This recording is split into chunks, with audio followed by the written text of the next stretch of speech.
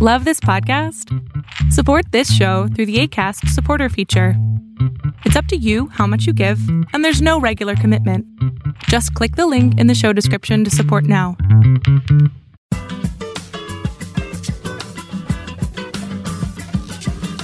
This is UXK. UXK. UXK. UXK. UXK. UXK. UXK. I'm your host, Lee Allen Arredondo. Have you ever had a meeting with a stakeholder or a client who you thought you were in alignment with, and after the meeting you thought, what the heck just happened in there? Well, it happened often enough to Morag Johnston and her teams that she's created a website dedicated to the problem of understanding client dynamics called understandingclients.com. Morag is a digital strategist and a leadership coach at Effective by Design in Toronto, Canada, and she joined me for a conversation about how to have more effective UX outcomes through understanding client dynamics. And she shared some of the specific techniques that she uses to do this. When we talk about the client, that isn't just for consultants. If you're working in a company, your stakeholders are your clients. And I just wanted to mention that because I'm not sure everyone initially sees it that way. But it's really important to think about internal stakeholders as clients. We have to remember that each of the people working on any given project have needs that they need met.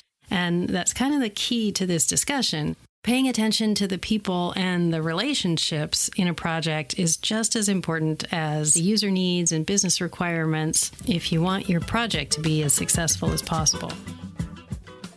Well, thanks, Morag. I want to thank you very much for joining me on UX Cake, and I'm really looking forward to this conversation. Great, me too. This will be fun. Just, we're going to be talking about client dynamics and understanding them. And before we kind of launch into that, I would love to hear you talk about what does that mean, client dynamics? What does that mean? And how did you come to realize that you needed to do something to understand them better? Great, sure. So as a designer, I think we spend a lot of time improving our toolkit and our ability to design great interfaces for our users. And we get really wrapped up in this user-oriented mindset, which is awesome, except we aren't working directly with users. We're working with clients, and we need to express an empathy for where they're coming from if we want our designs to be realized. And the trigger for me in all this was my team members, when I was running a group, would come to me after client meetings and they'd go, Morag, what the heck just happened in there? And I think we've all had that moment where you're in a meeting with a client and it seems like everything's going swimmingly. They're loving what you're presenting. And then the meeting goes sideways and they're talking about, server downtimes, or they're off on some obscure business requirement, and you lose control of the meeting and you lose control of the outcome. And you just think, how did that happen? And in dealing with those questions with my team, I thought this is something that I don't see written about very often, and feel we should be covered because it's a really valuable tool for us as designers. Why is it so important for us to understand the client dynamics? What can happen if we don't understand those? Right. I think the main importance, one, is if you don't understand client dynamics and you can't connect with your client, the odds are a lot lower that the end user experience that's delivered is not going to be what you've envisioned, right? They're going to take it and run with it in a different direction. And along those lines, if you're not communicating well and understanding where your clients are coming from, it's going to affect your business outcomes and the business outcomes for your client. And if you're working as an agency or in the consulting world, if you don't connect with your clients and deal with what they need, you're not going to get repeat business. For a lot of agencies, that's the bottom line. And so you're saying that by developing empathy for our clients and understanding their needs, we'll actually see a better result in the end product? For sure. It's hard to get your client to buy into you really, in your vision if you haven't demonstrated any ability to buy into their vision, right? That's that mutual understanding that I think is really important to achieving your outcome. To be clear, when you're talking about the client, I think sometimes we refer to the client as, this one thing. Yeah, this amorphous blob. Right.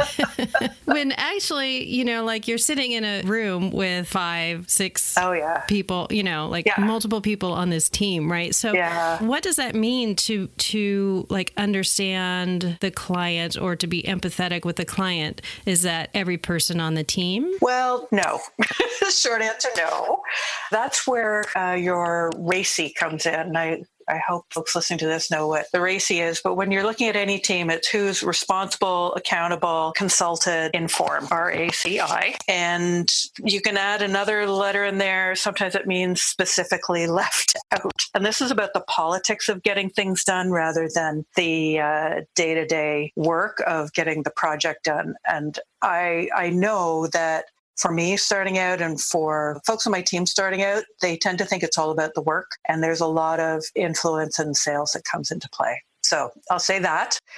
When your clients come in and they first appear like this great amorphous blob, the RACI will give you some idea of who they are and what they care about, their job titles, things like that. Those are the really obvious ones that tell you who you're dealing with and what the different personalities are, and even, dare I say it, personas in the room. And you talk about creating personas of your clients to help build empathy. So, I've heard this referred to before, but I'd love to sort of dig into this a little bit more. Are there specific client personas that you've created that you fit new clients into, or are you actually creating a persona for each project? I'm quite analytical, and I run through criteria in my head as I go through. I have like 3 main sets of criteria I run through, and based on the outcome of that will slot them into a way that I can deal with them. Give me an example. What are the sets of criteria?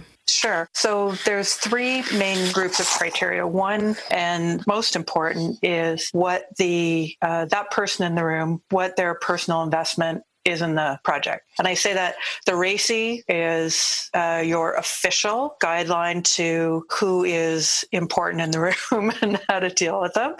But after that, there's, what's this person's personal investment? What's their ability to contribute to the project on a business level? And what's their ability to contribute to the project on a design level? So, for example, if I was to get into their ability to contribute to the business aspect of the project, right? So everyone in that room has some mix of qualities around core competency, whether it's finance, HR, development, marketing, etc. So they have a core competency, and then they also have abilities in understanding how to run a business digitally.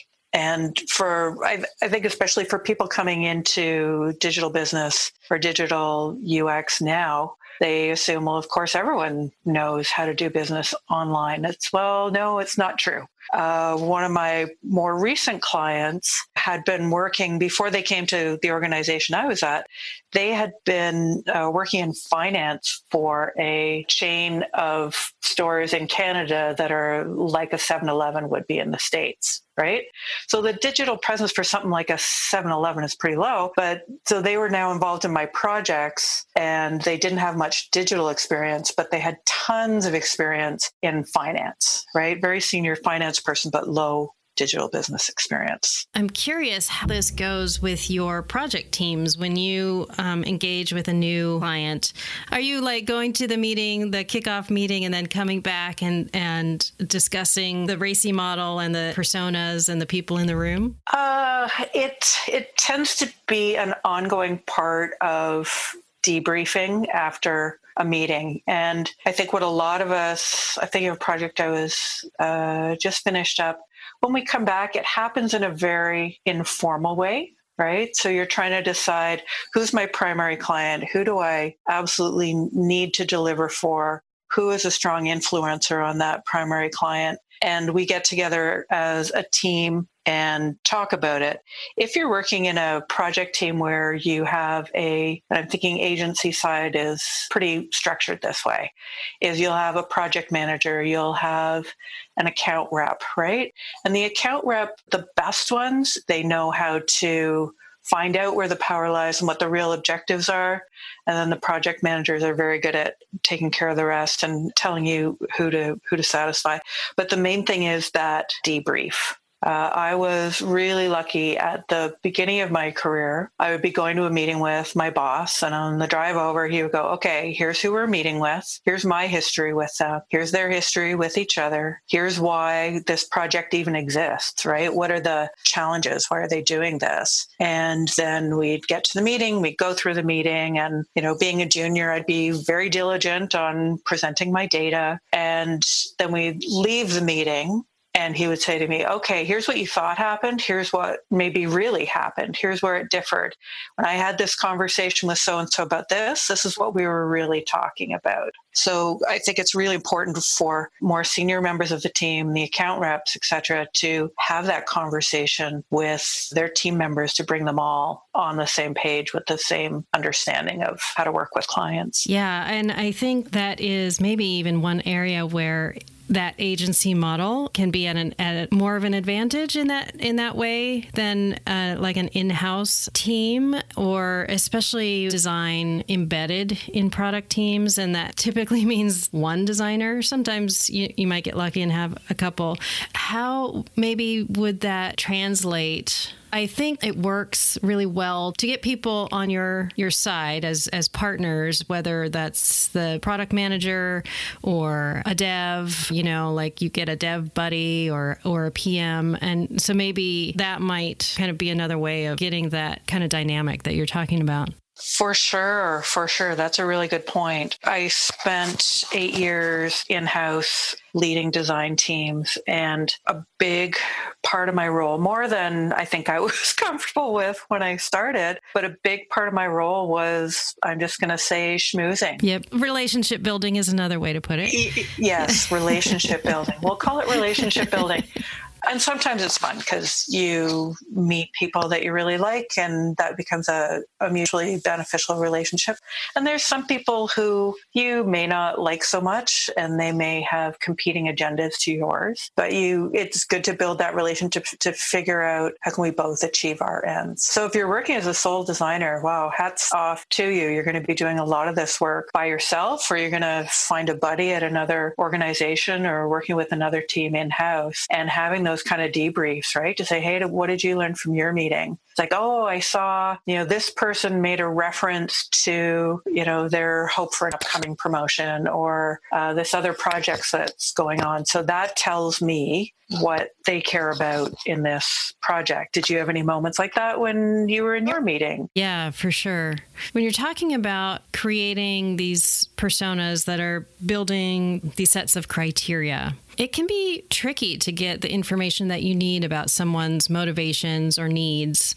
On the user side, we ask multiple questions and probing questions. So are there any techniques that you use to get the information that you need about the stakeholders? Well, the main one is to listen and watch. And that sounds really easy. It's kind of, well, duh, of course, Morag. But when you are more focused on the content of your presentation and selling a presentation, then you are listening to and responding to your client's questions, things can go awry. I play a lot of sports, and I think of it as practice, right? So before you go out on the field or the court, you've got to know how to do a jump shot. You've got to know how to hit a backhand, all that kind of a thing. So that when you get out there, you're responding and you're strategizing in that moment. So if you're doing a presentation to your clients, the first thing you have to do is know your content backwards and forwards and present it well, so that most of your focus can be on paying attention to what your clients are saying, not saying, doing. Not doing. Are there sets of questions that you typically bring to those? To get at the key information, those would be if you've submitted a proposal or you got an internal design brief, right? Then you're starting out with people telling you about the business objectives for the project, right? Why are we doing this? What's the impact you hope that it has? A question like that, which seems quite simple, will reveal a lot. So if your client answers back something like, yeah, we're looking for a lift of X% because our current engagement rate or our current drop off in the sales funnel is XYZ, right? So that's someone who really knows digital business. They really know what their goal is. So I know who I'm dealing with there. And they've got a very clear corporate objective that ties to the bottom line. Oftentimes you will get someone probably say, why are we doing this? What are the business objectives? They'll say, well, our site looks kind of old and we think it now needs to be responsive and people need to be able to see it on their iPhone. Something like that, by the level of sophistication, I would say, digital sophistication of the answer, you know that you're dealing with someone who, in that particular case, may not know much about digital side of the business and they don't have strong objectives and metrics that things are tied to. Just getting to those really basic objectives is important. So it sounds like it has a lot to do with reading between the lines. What people are not saying sometimes is as important as what they are saying. It isn't like we're recruiting for usability tests, right? So we only want people on this project to have more than 10 years experience working in finance. Do you fit that criteria? Yes? No. Sorry, you can't take part. Right? Wouldn't that be great if we had screeners for clients? That would be awesome. That would be awesome. We certainly would find out a lot beforehand, at least. For sure. So how can people find out more about this method that you have for creating client personas? Well, thanks for that. Great lead in. I have a website I created called understandingclients.com where I've laid out the base of the ideas. There's a slideshow that goes with it, and there's a video of the first time I presented it, all available from that website. So whatever your primary method of taking in information, I think they're covered. That would be a good place to start. That sounds perfect. I watched that presentation and I found it to be really helpful. And you go more into depth for anyone who's listening and thinks this might be an interesting sort of exercise for them to do. Go more into depth on the criteria that you are using. Yeah, it's tough to translate into podcast fare without, just talking nonstop. There are some visuals to go along with it. There are some visuals, yeah. Awesome. Are there any other resources sort of around this topic? There is someone doing some design research at Harvard around this, looking at the dynamics of teams. A lot of this is around understanding how to influence people, and there's a classic book by Cialdini, Cialdini, called How to Influence People, which is a wonderful primer for anyone looking to work on their ability to influence. So important in whether you're working with clients or whether you are, working in a team situation. That's an important thing to learn. And there are certain techniques and practices that you can use to improve in that area. As we're getting to the end of this, I think that we have time. I would love to do a mini mentoring brainstorm with you. Okay. So this is a question or a situation that I've gotten from a UX pro, and I'll explain it to you and get your thoughts on some suggestions maybe on what this person might do. Love it. So this person says, I did a UX design and research project for a product group a few months ago, and it was a little bumpy at first. They had a new exec who didn't really understand the process and who wanted to assert their opinion, adding things in all the time and questioning everything. That sounds familiar. Sounds familiar, yeah. But it worked out well in the end, and the team was happy with the results. Yay. So now I'm working with them again, and this exec is less involved, but just as frustrating to work with. For example, in the last meeting, I mentioned that something they asked for might be difficult to pull off in the time allotted. And the exec said she could do it herself if she had to, and then left the room, leaving everyone feeling uncomfortable. And I said something to smooth it over, and we we wrapped up the meeting. So the question is... Did she mention Microsoft Paint? Probably. So the question is, do I keep smoothing over and ignoring the rudeness of this exec, or is there something I should do or say to make them feel less threatened? So at this point, it sounds like they're still new. Questions will come up as we go, but here's what's going on off the top of my head. That first project sounds very familiar to both of us. What they're trying to do, they've come in, they've got a new job, they feel they need to prove themselves, right? I think we can all agree on that one. It also sounds like they don't have much experience with a design process. That's what it sounds like. It just said process, but I'm guessing it's the UX process. Yeah. And this time less involved because probably they've figured out where this particular project fits in the overall hierarchy of projects, and the do it theirself.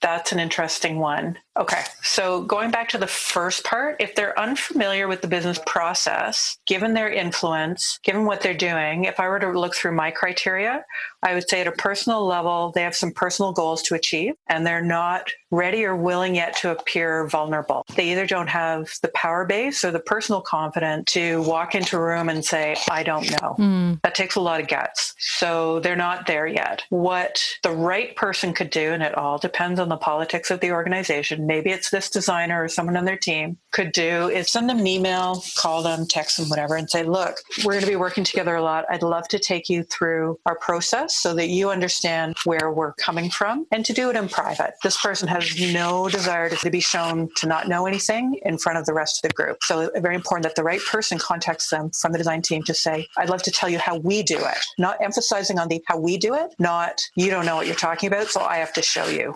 what's being done. But you could even go as far as to say how we do it is a little different than how other groups do it. So we'd like to take you through our method. You're being diplomatic. You're giving them a private forum to display their lack of knowledge and ask questions. If they're smart, they will take you up on that. And I think that will go a long way to dealing with that vulnerability and the lack of knowledge. If, on the other hand, they are getting a lot of pressure from outside, because sometimes I know what your process is, but I just need to get it done. That's usually there's some sort of external thing going on, either related to that project where there's been a crazy deadline imposed or a crazy feature requirement imposed. Yeah, there's something going on that you can't see. And at that point, it's not a bad idea to step back and not step too far back, but say, I hear you're asking for this feature. We're telling you it takes a long time. It sounds, from how the response I'm getting from you, it sounds like this is really, really important to you, and I'm not understanding why. Try and get to the root of what they're trying to achieve.